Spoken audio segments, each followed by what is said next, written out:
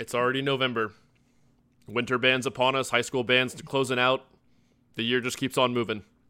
Yeah, man. The indoor will be here before we know it. I'm sure we'll start seeing the age-old winter is coming. Game of Thrones references aplenty. And then everybody's pretty much set, but yeah. Then, of course, the inevitable, every single indoor group under the sun gets to announce on social media this is going to be the best year they've ever had. Super excited about this group, and there's never been a Group X better in the history of this ensemble. Like, it's so funny. I hope that's true, because that'll be fun for me to watch. But it'll be a great year, but it never fails every year. Drum Corps is not quite as bad about it, but the indoor groups are real bad about, like, every year is going to be the best one this group's ever had going into it. And I get it. You don't want to be negative, obviously, but it just makes me smile every year. Yeah. But before we jump into winter, though, we're going to do some backtrack, which I'm sure everyone can kind of see from the title. Before we introduce him, I'll let Fantini, I'll let you do your spiel here. Welcome, everyone, to Aged Out Reacts. I'm one of your hosts, Michael Fantini, and with me, as always, is Evan Worrell. And before we introduce today's guest, make sure you comment, like, subscribe on the video, head over to Facebook or Instagram, give us a follow so you never miss an update for the podcast or the YouTube channel or anything we're getting into these days. Patreon.com, or hit the join button right here on YouTube if you want to support us financially at all. But if not, we love the viewership and appreciate it above all else. Can you tell I've done that a few times? You're getting better at it. So, but yeah, joining us from Alexandria, Virginia. Is that what you said, I believe? Mr. Matt Penland. What's up, dude? Hey, guys. How's it going? It's going, man. We're just chilling. It's ironic we were talking about indoor, but we're joined by someone who was just saying that never really got into the indoor scene. We'll kind of talk about that in a second, why not? But yeah, man, I think that it's awesome that you are in the position that you are in with your team and your co-arrangers and what you're doing, because there are obviously many iconic and prolific arrangers that have been around the activity for a while. I just love when we get a fresh injection of kind of the younger generation, because it's what has to happen in order for this to sustain and keep going and have rock solid ensembles for years and years. But yeah, why don't you, for those of you that may not know you as well as we do, give a little bit of backstory on kind of what you've done, where you've played, where you've taught, what you're doing now, and then obviously your current gig and stuff. Yeah. So yeah, right now my current gig is in Alexandria, Virginia. I'm a percussionist in the Air Force Band stationed in Washington, D.C. I started in the ceremonial band. Actually, Tom Rarick was my section leader when I got in. Nice. Now I play I switched over pretty much across the hallway, and now I play in the concert band. So all the stuff you see behind me is me learning my music, and it's essentially a professional version of the concert band. But my roots are in marching percussion, obviously, and still, everything outside of my Air Force Band life is marching percussion still, which is what I was hoping would happen when I was younger, So I started marching. Yep. Yeah, honestly. I started marching at Crossman in high school for a couple years, and then I marched Carolina Crown. I grew up in North Carolina, so it was like my home team, Corps. I finally got to make Carolina Crown right before I left high school. Went over to North Texas for my undergrad, met Paul Rennick and all those guys, and that was when we were still a Phantom Regiment. So I marched Phantom Regiment 2009, 2010, and then I still had one season left when he first moved to Vanguard. So I came and aged out at Santa Clara his last year. I taught there for 10 years, if you include COVID year, which was amazing time. That was like the bulk of my learning how to teach and learning, more about the writing and all of that. And this whole time, me and my best friend, Tyler Sammons, have been writing together for high school since, I think we were like 20. We got our first gig. We used to be roommates. We were best friends in undergrad, and we used to write on the same computer. We literally shared his computer because I didn't have one. And we shared Sibelius, and we take turns writing these parts. And it evolved more and more until we got our first gig at Music City Drum Corps, 2019. And we're there until last summer when we got the gig at Phantom. This was our first summer writing at Phantom, which was obviously an amazing full circle moment for me and Tyler. Oh, I'm sure. Having marched there, he marched there for 3 summers, and I marched there for 2 summers, and yeah, when we finally got, that phone call and we knew that it was going to happen, it was just like we tried to take a second. I remember we called each other and just been like, this is what we talked about like 10 years ago. This is going to happen. And so, it's not lost on us the importance in like the gravity and how important this type of gig is. It's even more important to us because of the history. Sure. That's awesome. You spent most of your time, or all of your time, I guess, playing quads, even throughout high school mostly, right? Playing tenors. Yeah. I was definitely, one single track, 6 summers in DCI on quads. My back will. I was getting ready to say, does your back later. thank you for that every morning? Thankfully, my wife Carolyn is a physical therapist, and she does perfect. like legit give me exercises and helps me like get through those things so that it's gonna last longer than it would have without her. Heck yeah. There's some pretty sick videos of you in high school playing, because you guys wore like kilts at your high school, didn't you? Oh yeah, man, definitely. Scotland High School represent Scotland County. I lived in Scotch Meadows. Yeah, it was like diehard. This little tiny farm town in North Carolina called Laurinburg, and yeah, the whole marching band wears kilts. My thing that I say, which is true, is that the first show I ever did at Crossman, like in uniform, was the first time I ever marched and wore pants, like in my life. And I remember like not having registered that until we were like marching in the show at my first DCI show, and I was like, this feels weird that there's like, I'd only been in shorts or a kilt ever. It was just like that's hilarious experience. Yeah, I guess you can get away with that in North Carolina. There's definitely people in like the northern states that do fall band. They're probably like, no freaking way. Yeah, right. So yeah, you're right. And there would always be like one game where it was too cold, but yeah, by the time it was really cold, we were done. Yeah, that's convenient. funny. So go ahead, Mike. No, you said you started like your first drum corps writing and running a program gig was MCDC, right? So yeah. Eventually I want to get into, because obviously we wanted to start, just so everybody out there knows the roadmap for this whole thing. Talk to Matt a little bit, let him go over his background. Then we'll get in and watch the Phantom Regiment, like percussion ensemble, run at the end of the season. So we'll get to that in a minute. But did you just apply, or did you have connections at MCDC to get that gig? What was that process like as a young blood getting into that side of the game? How did that happen? Yeah. I was lucky enough. It was actually through a coworker in the Air Force band that I knew. A lot of people in the Air Force band have connections or came up through marching, especially through in the ceremonial band that I was starting in. And a French horn player had just retired and taught a lot of marching men in the area, so we knew each other through that. And he got the gig as the corps director at MCDC, and he was like going to move down there.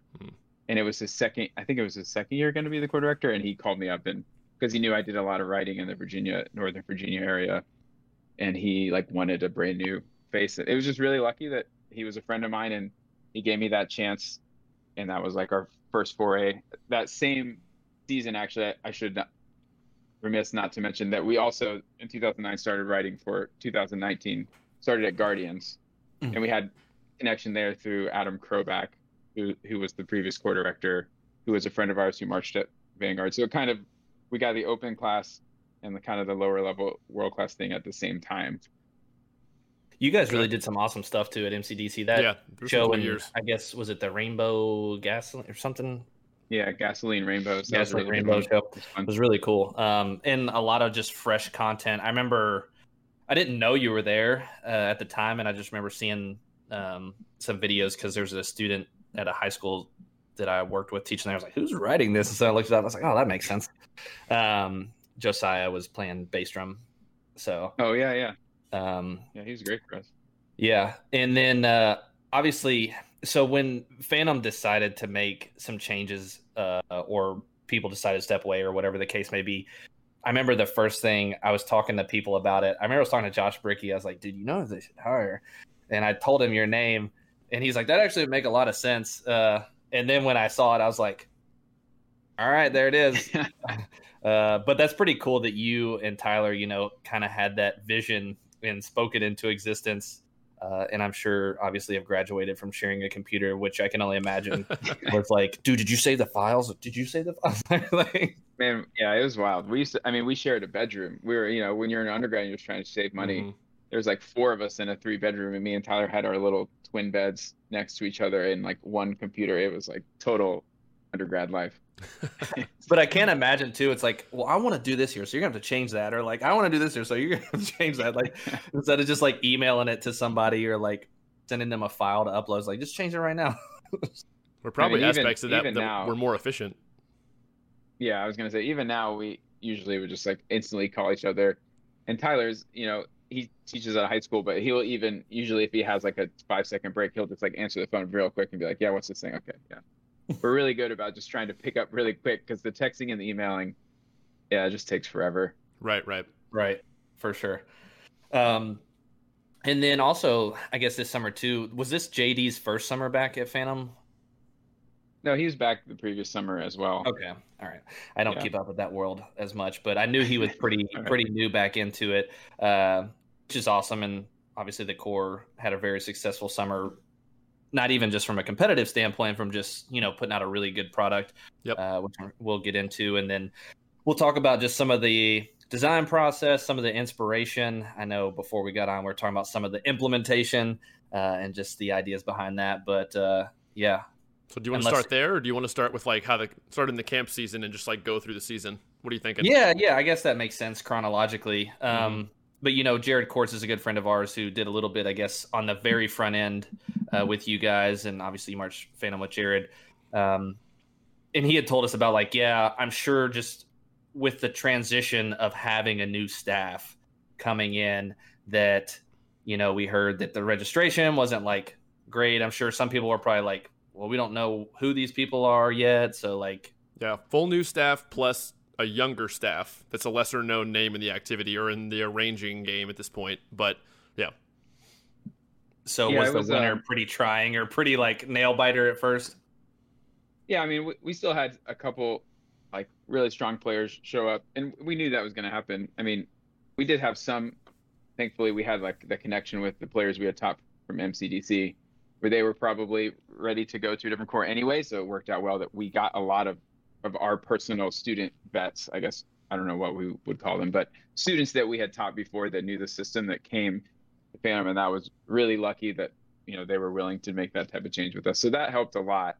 But yeah, I mean, it turned out great, but you're probably right. I mean, think about when we were auditioning, like I auditioned at places because of the names, probably. I wasn't usually the person that auditioned because of the drum corps, although that was like a nice side effect. But, I would go to places because Paul Rennick was there, because Lee Betters was there, or whatever. Like, right. So, yeah, people know just like my quad video of me in a kilt. That's probably not like enough of a reason. So hopefully, we're already started auditions this season, and it's definitely an uptick now that people see what it is. Oh, and, yeah. like, see the system. I'm sure. Yeah. I mean, you guys I had think- Go ahead, Mike. like a extremely, considering a first year staff at a new organization, you had an extremely successful competitive season percussively. I mean, the core overall had a great year, great summer, but I thought you guys did a phenomenal job. And I mean, like the placements and everything kind of show that for a first year staff at an organization experiencing a changeover like that. It's just, so I would fully expect, like you just said, that you all would have like way higher turnout this year compared to last year after having this solid summer. What's the vet situation like? No, sorry. No, I was gonna say it was amazing. I mean, there's a big learning curve for it. Like, we've had this core team together for a couple years, especially me and Tyler and Cheese, or Jesus. Most people call him Cheese, but the three of us, are the core team, and we've been together teaching for a long time. And as soon as, like we even heard about him, the first person we call is Cheese, just to make sure he's on board because he's part of the team. And I should say now, it's really Tyler and Cheese are the ones that are there on the boots on the ground doing the teaching. I do a lot in the off season, and I do the arranging and stuff. But when it comes to the summer, I'm there 10 days on a good summer just because of my work. So like the end result is definitely me in the background. Tyler and Cheese are the ones because of their availability, and they're amazing teachers that are there making it what it is. Well, that makes sense. Absolutely. Well, we'll come back to this upcoming audition on the back end. Right. Roll out the red carpet for that. But yeah, let's jump into some Exogenesis Phantom Regiment 2023. This has the battery and the front that you'll be able to hear, so it's kind of a great full musical package. Shout out to Robert Martinez. I believe this is one of his videos. It is. It is. Our base 311, which, again, just being there to document this for the members to have, and also obviously for us to have to watch. So shout out Drum Corps Coffee Shop. Go follow, like all their stuff. Be in the know. Yep. Comment, like, subscribe. Thanks, Same deal. You all know the drill. All right. I should have switched scenes now. You both can see still screen share. Yep. All right. Let's jump in, and then I'm sure we'll stop very quickly.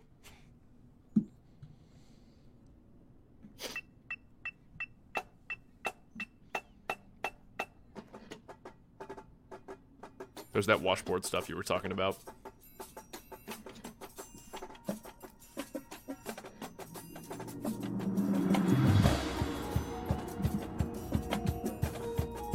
Ribbon crashers.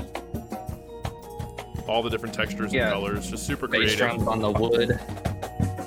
Pause it for a second so I Sure. can give this other company the right credit they deserve. So, like, everyone kept calling those ribbon crashers. I guess they are a variation on a ribbon crasher, but this is from this company called Creative Percussion. I think it's literally creativepercussion.com. And so we can talk about the washboard thing too, but I use all my buddies at the Air Force Band as a resource all the time, and they're always like hearing my woes about writing, whatever, and they're all every day I'm like coming in and I'm like, yeah, I gotta write this opener for Phantom, and I really want to try out these cool new sounds. And one of my buddies, who's a drum set player, Dan Dowling, in the Air Force Band, just said like, oh, check out this website, and he like had one of these things that are magnetic, and he threw it on the toms on the drum set, and it's like a Wiro stack, so you can scrape across it, right? You'll see a couple times if you replay it, they make some scraping sounds and some hitting sounds. So it's like kind of a dual instrument, and it's all magnetic. And that was really important to me, because what I hate about ribbon crashers, and I try never to write them in high school, is that you have to keep them on the drum, and then you just end up having to use them all the time. Mm-hmm. Because if they're there, you get critiqued if you don't use them. So it's so important to me that we could take it away and put it away. So you'll notice we only used it a couple times in the show, and nobody ever commented on it because it fits in the stick bag. And it's this tiny little sliver, creativepercussion.com, and we flip it off, disappears. That's super Same cool. reason that we did the slick. washboard thing. That's really smart. We cut the washboards to be the exact width and size of a Vic Firth bag if you take out, or an innovative bag, I guess in this case, if you take out the seam in the middle. So they just disappeared into a stick bag without a seam in the middle, and then we never had to use them again. And that was a really important thing, because it's just, lessons you've learned from like BOA and things when you have a gawk block on the drum for the whole time. And then I just feel boxed in a corner writing for it all the time. Right. That's super cool. Super creative. Creativepercussion.com. Heck yeah. Yep. Yeah, Go check it out, everybody. They've got some amazing product. It's all like metal. The guy is just working with metal to create all these different sizes and shapes. It's really neat. Heck yeah. I love All that. right. So we backed up so we can catch all that stuff we just talked about. So we'll give this Yeah. another shot here. Definitely a lot of independence. Oh, yeah.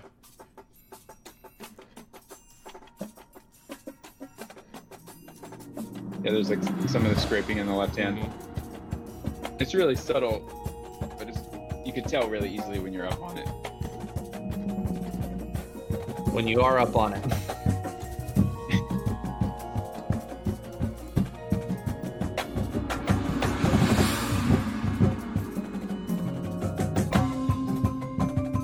Maintaining rhythmic clarity coming on and off that thing, too, is difficult. Really well done. Yeah, Cheese talked about that a lot during the summer.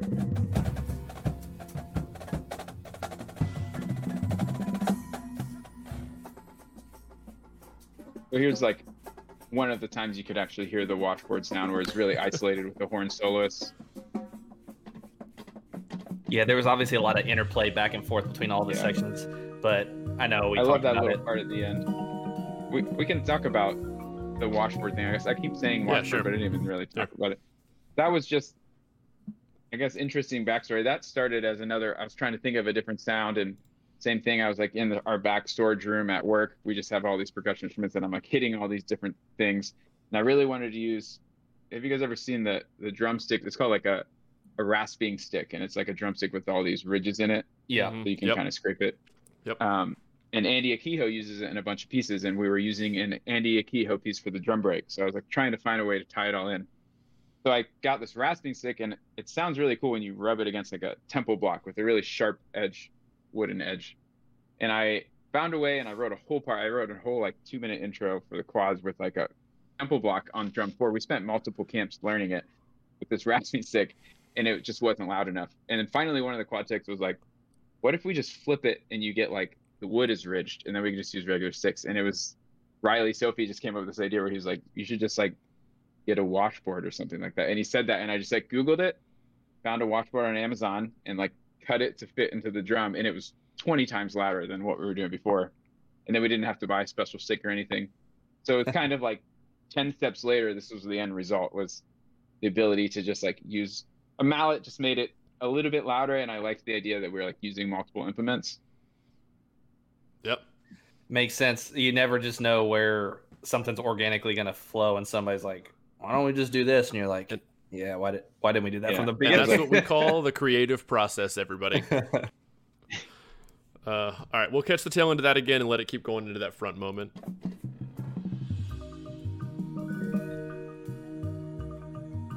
Little Mars reference. Mm-hmm. Yeah, exactly.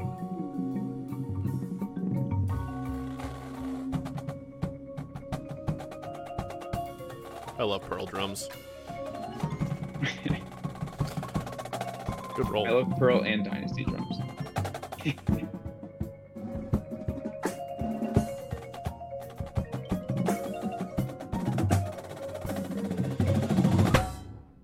So pause. So this is a pretty long, extended, like, build up into this big climax, into the dun dun dun dun.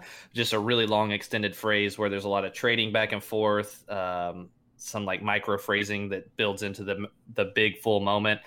And I know you guys started pretty far back, like side one, and then the front ensemble too is offset side two. So I'm sure from like an ensemble timing standpoint, with like all season working that in, it's like, all right, we gotta arrive together, team. But I just love those long phrases where it takes a long time to develop, and then you kind of get the payoff at the end.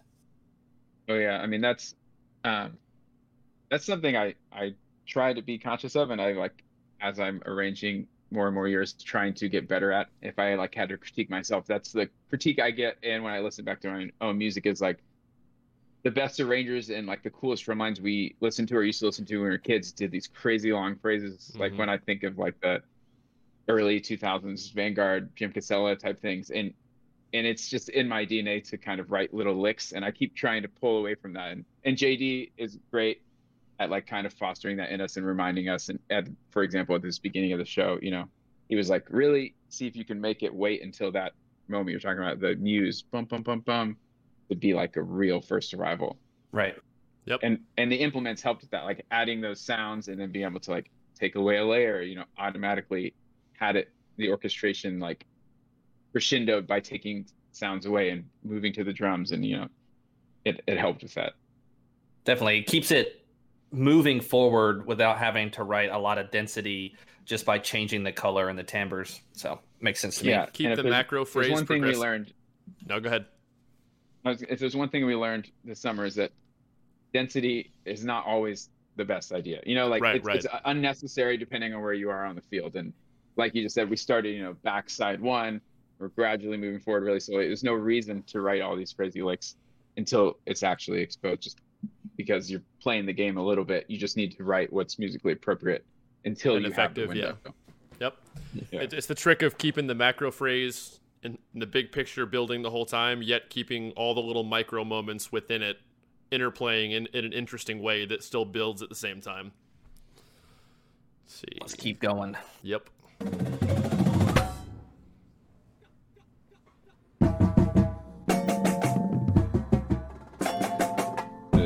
Good Big trombone solo going over top. I love the bass drum mirroring on that run with the triplet roll.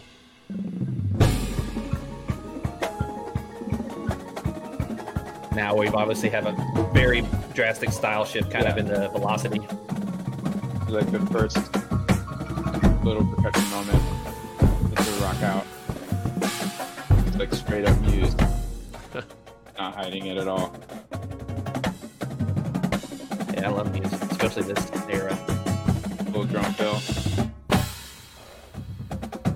Trying to find a reason to get some different, you know, leave the eighth notes. There's so many in a row that it was like, this one fill has to be 5 notes. Yeah, because obviously a lot of rock music is very square at times. So finding those ways to Yeah. deviate with the variety, for sure. All right, where can we create a pocket? I find myself doing that a lot when in the arranging, and I'm just like, go back. I'm like, okay, we've been playing eighth notes for like 2 minutes. I gotta like, if you find the right time to play, you put in like one triplet or one little fivelet. That's like a really memorable moment. Mm-hmm. So we really hadn't played any like half note fivelets until that, 8 counts. I just leaned into it for the entire 8 counts. Yep. And it Just to shifts make the a point, to be velocity. honest. You get that like push of like the gas pedal a little bit and then back off. So And the Yeah, I unexpected remember the nature first of time- the random rhythm to the audience member or the judge has got super effective. When you've been playing one feel for while even like 2 counts of a different rhythm can just smack the judge in the face or the audience member, just super impactful as a listener. Excuse me. I remember the first time I played it, or maybe it was like the first camp, one of the staff members on like brass staff or something was like leaned over to me and they were like, that rhythm confuses me. And I was like, good. That's what it's supposed to the do. Point is that it's supposed to like confuse you, and then everyone comes in on one. And I was like, all right, that just told me I accidentally nailed it. That was Yeah, mission accomplished. yeah, usually if the brass can't feel it, it's all right. Yep.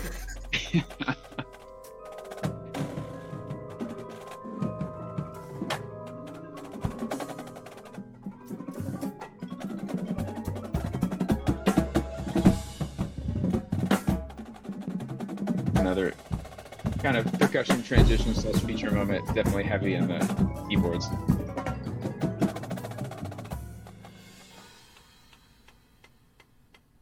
And this student had a ton of mix meter between 6/8, 5/8, 3/4, like a good tune, a chance to like feature the brass with the right tempo for 16th notes plus the mix meter added a little extra difficulty. What was the source on that one? The source material? So this was it was this brass band arrangement. Okay. Oh yeah, As If a Voice Were in Them is what it's called, from Okay. Waspy is the guy's name, Oliver Waspy. We get a lot of really amazing source material from these like British brass band competition pieces that are, they've lent themselves perfectly, because especially for the movements we're trying to show off the brass. So JD found this piece, and I don't know if he had known it for a while, but it like, we can use this verbatim and it will feature the brass, right? As long as we can find the right tempo. So most of the beginning of this, we're all supportive, all the rest soloists were coming in underneath, and then we fade back away just to add a transition so we can shift the eyes to the next soloist type of thing. Mm-hmm. Nice. All right. Go back a little bit. Did you back up? I backed up some. You want to back up more? Yeah. No. Well, just to the kind of beginning of this, I was going to catch it.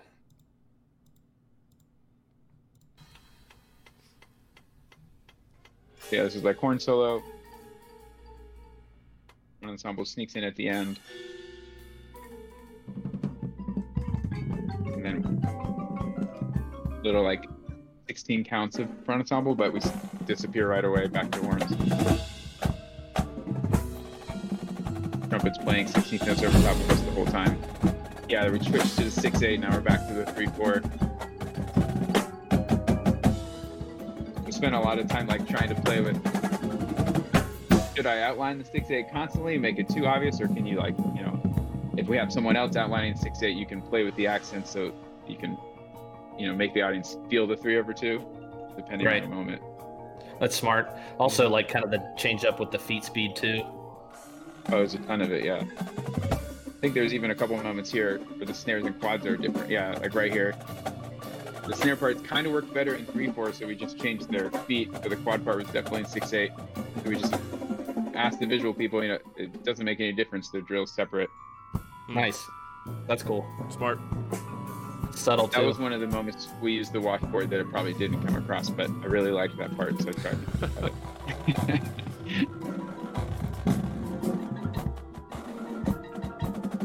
Long build. Do like 6/8 groove right here.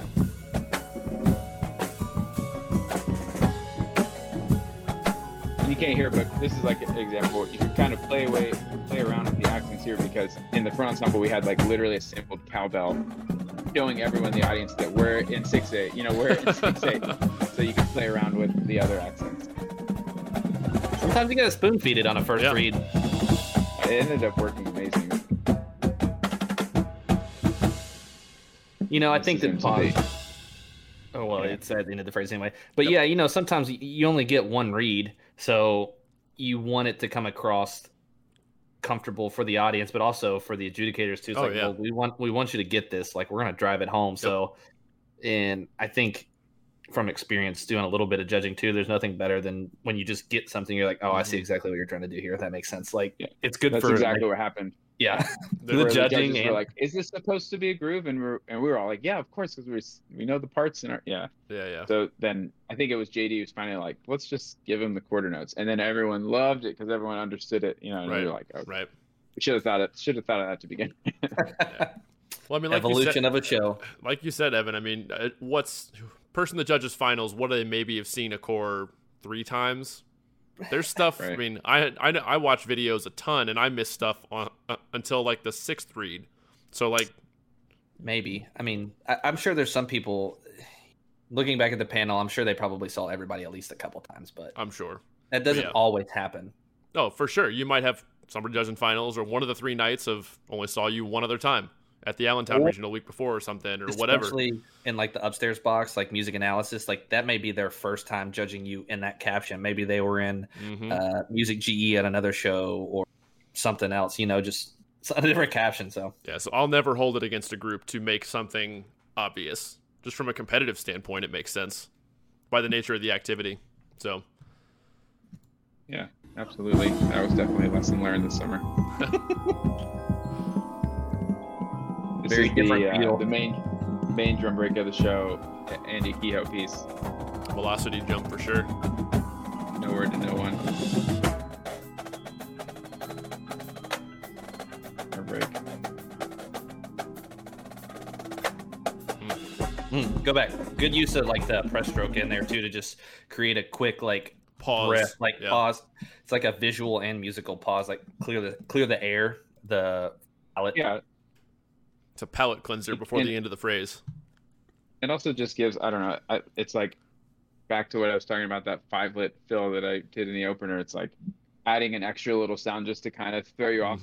Because sometimes for me, I think, especially with this music, this Andy Kehoe music, like the cool effect was like not really being sure where the beat was. The whole thing was written in 7/8 and we wrote it out in 7/4. But so I kind of like the idea that you weren't sure what time signature were in, and adding a press buzz on an offbeat just made it more confusing. And then you just feel it, cadence at the end with that easy rhythm. You're like, oh, that's where it was. And then you just didn't have time to think about it, I did a 7. I like that feeling as a listener when I'm watching drumline. So that's like my favorite thing in a break. Yeah. Yeah, like when it's just the same all the time, you're like, all right, it's like, I don't know, it gets stale. When it stays the same, it runs the risk of overstaying its welcome. For the audience, it's like, okay, Sure. Where are we going here? Yep. Nice bass. Yeah, this is us coming down from, behind the back hatch, getting our moment finally.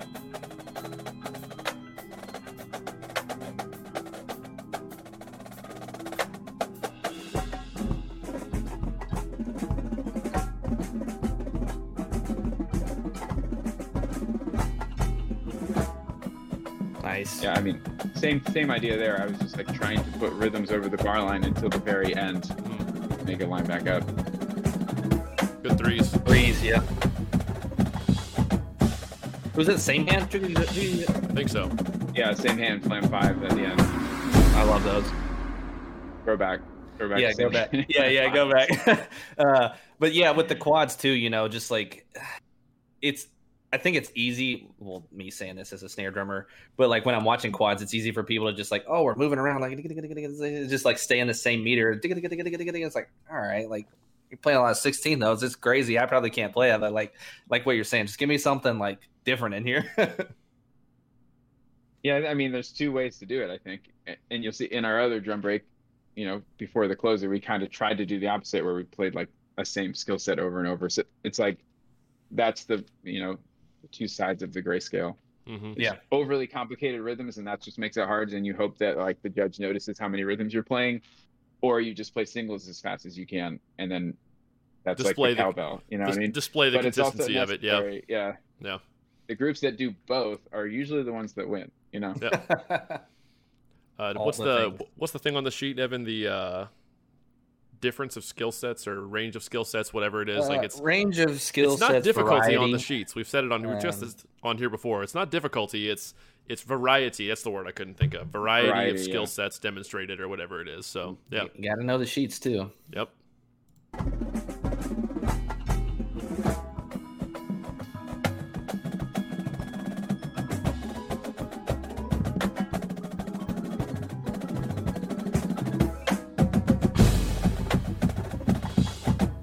Yeah. The egg beater? I love egg beaters. Yeah, it's like a 9-lit sticking egg beater and singles at the end. So like 5 plus 4, egg plus 4 at the end. That was like, that measure I remember happened live at a camp where we were learning it. And then me and Cheese were both standing there as the singers were learning it. And we both were like, I think that needs one more measure. And then we just like, Cheese was like, what about the sticking? And then we were like, what about the sticking? And then we just added that weird sticking at the end. Classic add-a-lick. It was just like, it seemed like the crescendo should last longer. We needed that suspended cymbal to keep going. Those are the best moments when you're just doing it live and all the organically like that. Yeah. This accidentally feels amazing to play, and you're like, great, it's in. Like, it feels good, and it sounds feels hard, right. It's in, it's probably right. Yeah, 100%. Coming up with something weird that, like, I don't know why this feels good, but it does. It's just like, all right, well, we'll just roll with it. Yeah, it's always a huge win. This is Rachmaninoff piano concerto. Tyler killed it with this part of the arrangement. Good opportunity. It's got the rubato in there that they handle that so well. It with the soloists too, and like the push and the pull written in the music, and yeah, it's amazing. Good opportunity. I love those little trills he wrote. Virtuosity. When's the last time you see full Marimba play a roll and then like a 4-stroke trill into the next note? I love that he wrote that.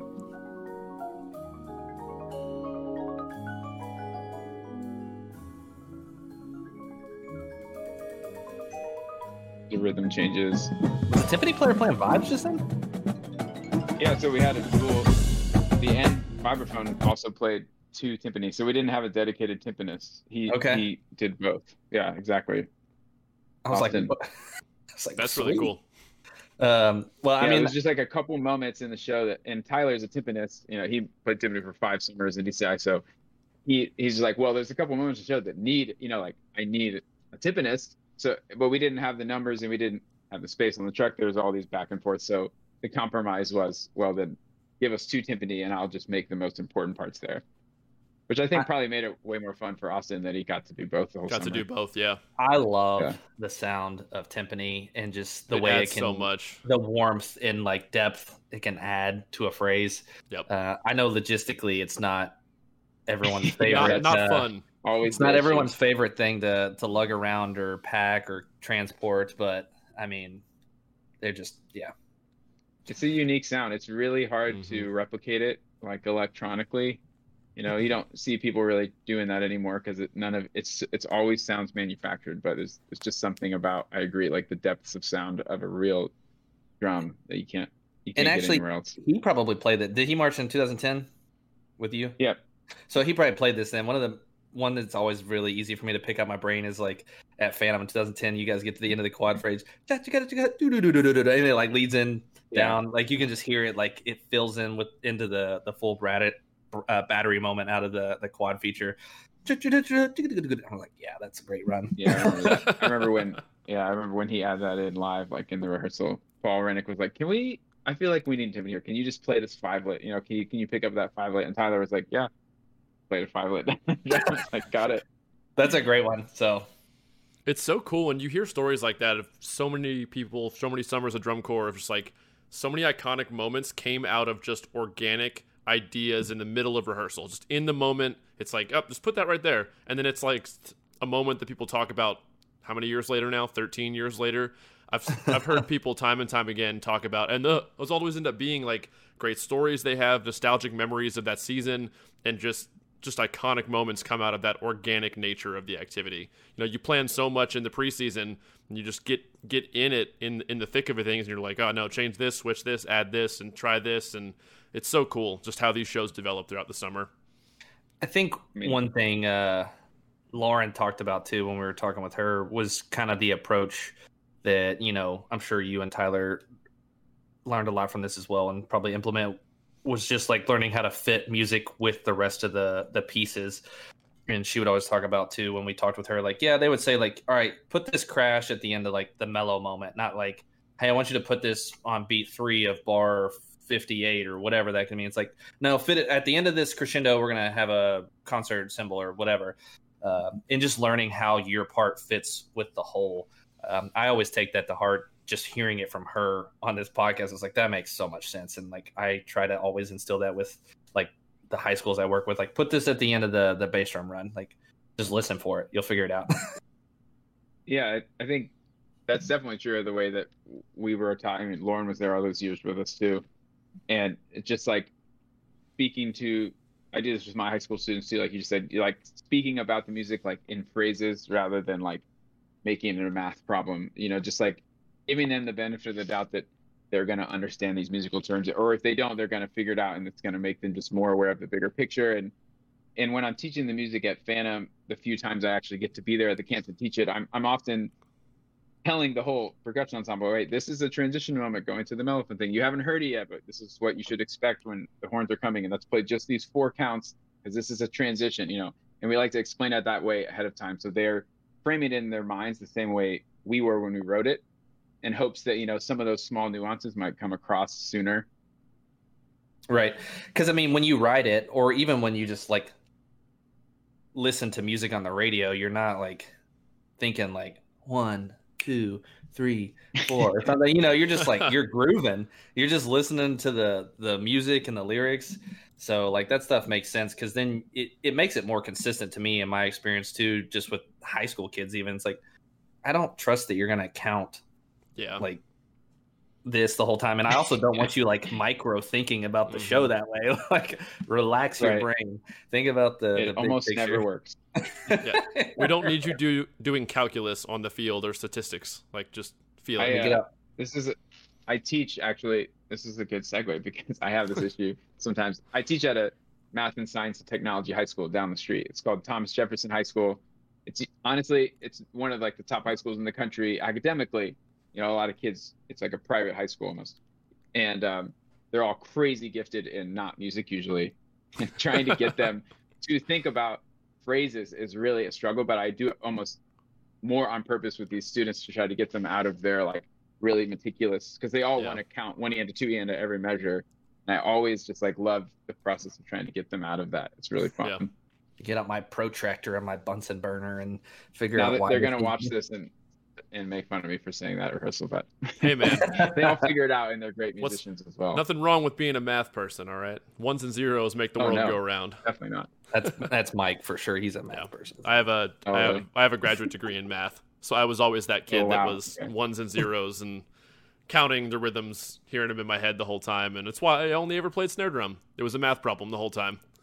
Yeah, Mike's like, what count is this? I'm like, I don't know. It's just I don't know. We would be in rehearsal, and Evan would sometimes, even at X and stuff, like my last season in the activity, he would just look at me like, he could tell my brain was like short circuiting, trying to like put some body to something, and he's like, dude, shut up, stop thinking, and just do it. And the next rep, I'd like full send. I'd just like turn the switch off, and the next rep was always like 13,000% better.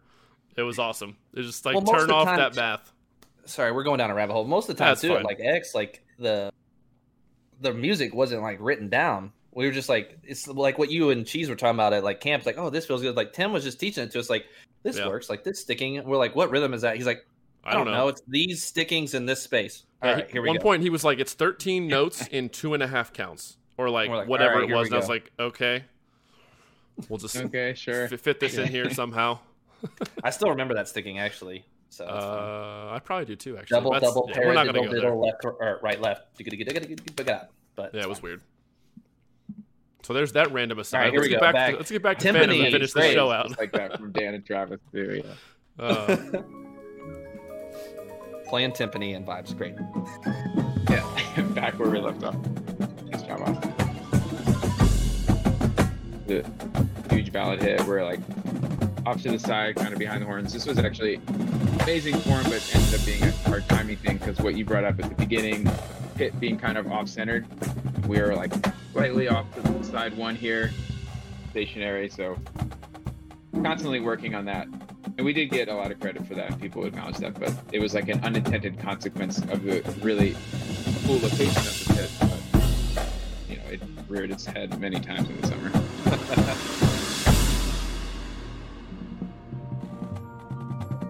This is me, you know, modulated to the 9-lit at the end, just trying to make the whole note have some type of direction so we can move our hands faster. We're standing still, so you didn't have to figure out the feet or anything, you know.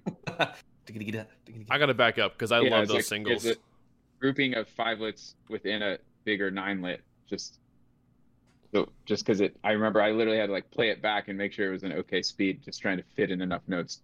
So like exciting. A 9-lit over the course of like a full bar.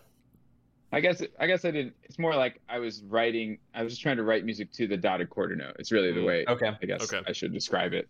Most of it was based around 9-lit figures, but yeah, dotted quarter note was like getting the beat in my head. I got you. Super impressive for them to feel the space between those singles, though. Just like crazy difficult.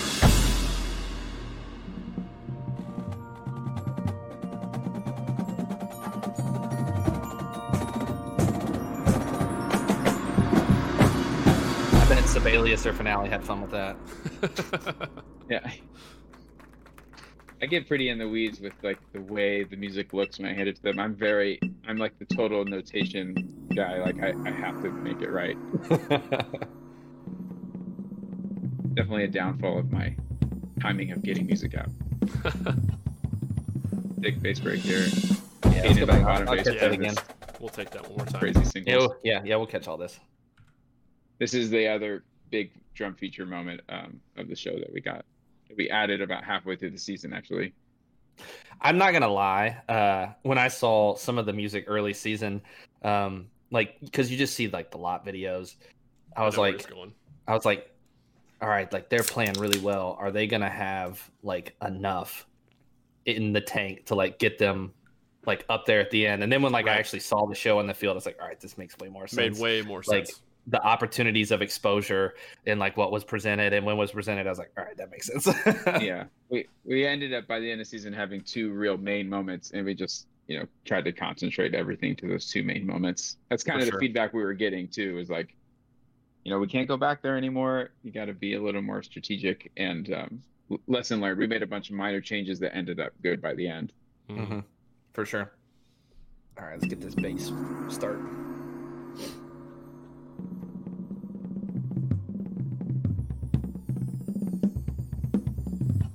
Ooh. Nice. I love the bottom bass throughout all that.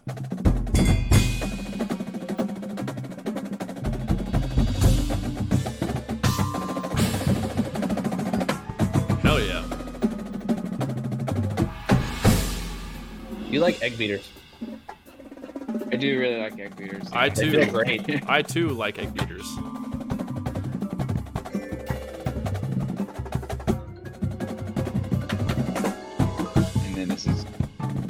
Coming back in here, playing off their accents.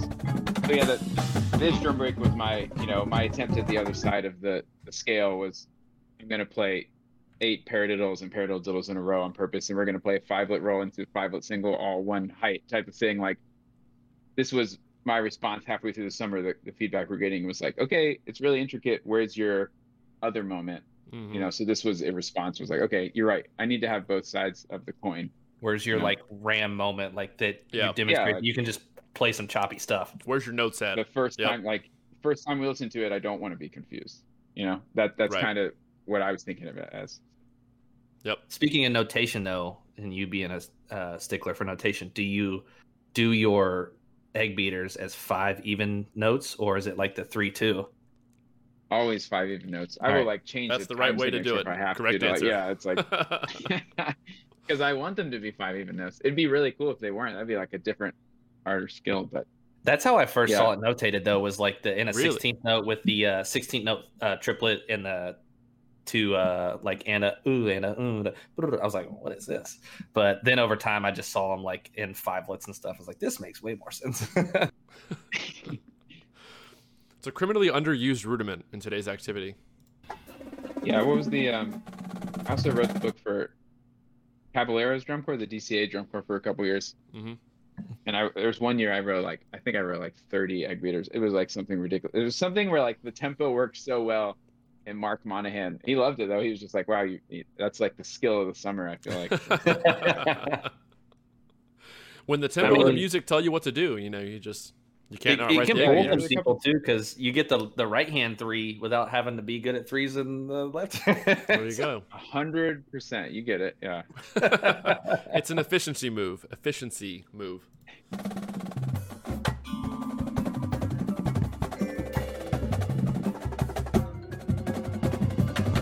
Highlighted spot. All those little spaces in this phrase are sweet. Yeah, the horns are kind of doing like a stop time. You can hear it in the marimbas. They're outlining that part. I will say that's probably the one moment of this book so far where I feel like I could hear the Vanguard or Paul Rennick influence. the trading of the accents. Pause it real quick. Go back. Between the flat because that takes me back to like the 07 and like 07 book in the drum. Check it. I got it. Like that's probably like the first moment in this entire thing that I felt like I can hear the influence of that on your life. Oh yeah, I mean, I was there playing it, and at UNT and everything. I mean, I'm not trying to hide it. Like I play I write the licks that come to my head, and those are the licks I gravitate to because I'm, such a fan of his writing too. I try to always put my own little spin on it, but like at a certain point, if I write it the first time and I think it sounds really effective, you just try to leave it because you don't. When I was younger, I feel like I made things worse because I was trying not to be, a certain way. I didn't want to be in that box. Maybe my first time writing for drum corps, and then I was just like, why am I doing that? I'm making things different than I hear them in my head. It's part of your upbringing. It's part of your education. Like it's gonna be there no matter what. Exactly. As hard as you try, like it's gonna come out naturally because you spent so many years playing and in that system and way of thinking. So why fight it? I mean, everybody does that. I mean, it would be, like you said, foolish to kind of like try to restrict that natural impulse. Because even, when we were talking with Scott Johnson or Mike McIntosh, they're like throwing odes to like stuff they did with like Tom Float, or like I know the Colts had like the Thurston Lick and stuff, and they're like, yeah, those things are just kind of like, like why am I gonna fight it? This is what I want to hear. It works. It's cool. Why not? But I will say, like, that's kind of like a lot of the book feels fresh and like its own style. Mm-hmm. But then obviously, like, your experience is your experience. Like I played for Lee for 2 summers, so I'm sure if I wrote a book, there'd be some things in there. It's like, all right, we're gonna play some 9-lets in here. Yeah, I was gonna say probably some 9-lets being there from time to time. I feel like I take some stuff from Lee sometimes too, and I take stuff from Travis. I mean, I taught Travis's music for like 6 indoor seasons, and I'm, I just have that. This is the most recent thing I taught, and I don't know. That year at Carolina Crown was really formative, so I still take things from there too. Obviously, nothing was as many years as it was under Paul, but I mean, I like to think I take something a little bit from everywhere. Yeah, makes sense. It's the sum of the parts.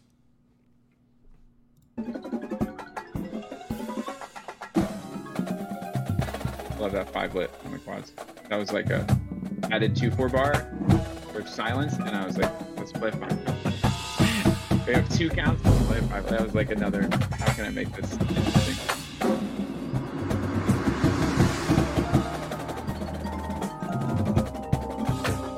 Yeah. Sneaking that 4 in there. Big Maestoso section, halftime. Rubato. Yeah. The big, huge, loud moment. The chords all in that like diamond-shaped form. Go back to like trying to fit in dense rhythms in the middle of that space. Modulated to like the dotted 8th note a little bit. Same idea as the ballad. Kind of a recall. But that was, I mean, speaking of what we just talked about, actually that's funny because that lick I was trying to intentionally quote '03 Phantom. You know, that drum break at '03, they play like Forlitz, pair, shot. Yeah. Like I just Mm-hmm. did it exactly as Forlitz, 100% on purpose, just seeing if anyone would notice. Cheese noticed immediately. He laughed. I remember like when he saw that what I was doing. But I just remember like when I was younger, I loved that '03 Phantom line, and I put it under, underneath like a 7F horn part that no one would really notice except unless you like watch the lot video. But that I remember I did that on purpose as like kind of a thing to myself. Oh, I love that lick, and it works really well at this tempo. And I don't Why think not? Paul will care. There you I go. don't think so.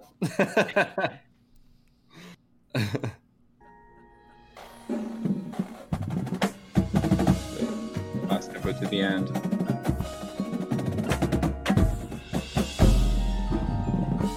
There's getting up on the prop here that we added towards the end of the season.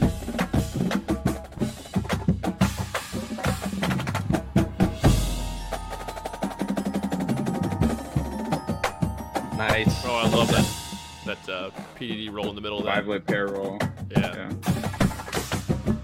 That's me. Yeah, I get so impatient with I just make Cheese's job harder. I'm just like, here's all the things I don't play in Anthem more than one measure. Sorry. I mean, it keeps it fun for the members. I'm sure they're Oh, like, yeah. all right, yeah, here we go. Yeah. That's This awesome. funky lick. I mean, obviously, I think you guys killed it Oh yeah. first.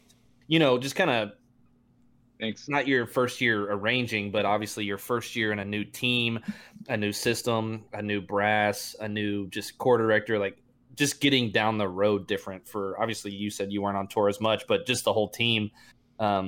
So I would only imagine the synergy will increase as the years are added up here going forward, year 2 with the full team, because you guys pretty much brought everybody back, right? That's where I was going to go. Is the staff pretty much going to be the same? Oh yeah, it's same team. I mean, it's going to be the team that we've built at Music City. We brought with us, and I guess we added a couple more people when we got to Phantom. Some of the younger teachers that aged out that we knew, were up and coming, and we want to literally pick up right from where we left off. Nice. And I know you will kind of use this opportunity, mentioned before we were recording, you all were doing some unique things with the audition process this year, doing like 1-day camps in a multitude of cities. Yeah, so we're trying out a new thing. I mean, the full core is where we kind of trying a bunch of regional 1-day auditions. Some other drum corps have done something similar, but this is the first time Phantom is really going all out with it, where we had an LA 1-day audition where you can just sign up and sign up for your time slot and come do an individual, and we'll give you your status for the callback camp in December. We did one in Dallas last Sunday. We did one in Tulsa, Houston. We have one in Indianapolis next Sunday that Tyler and I will be at the day after BOA Grenats and the day after PASIC and everything. And then we have one in Rockford, obviously, like the home camp. But those are all, we're changing it up just to, like you were talking about, Evan, it's a little more affordable. It's just like a smaller commitment to just do the audition process.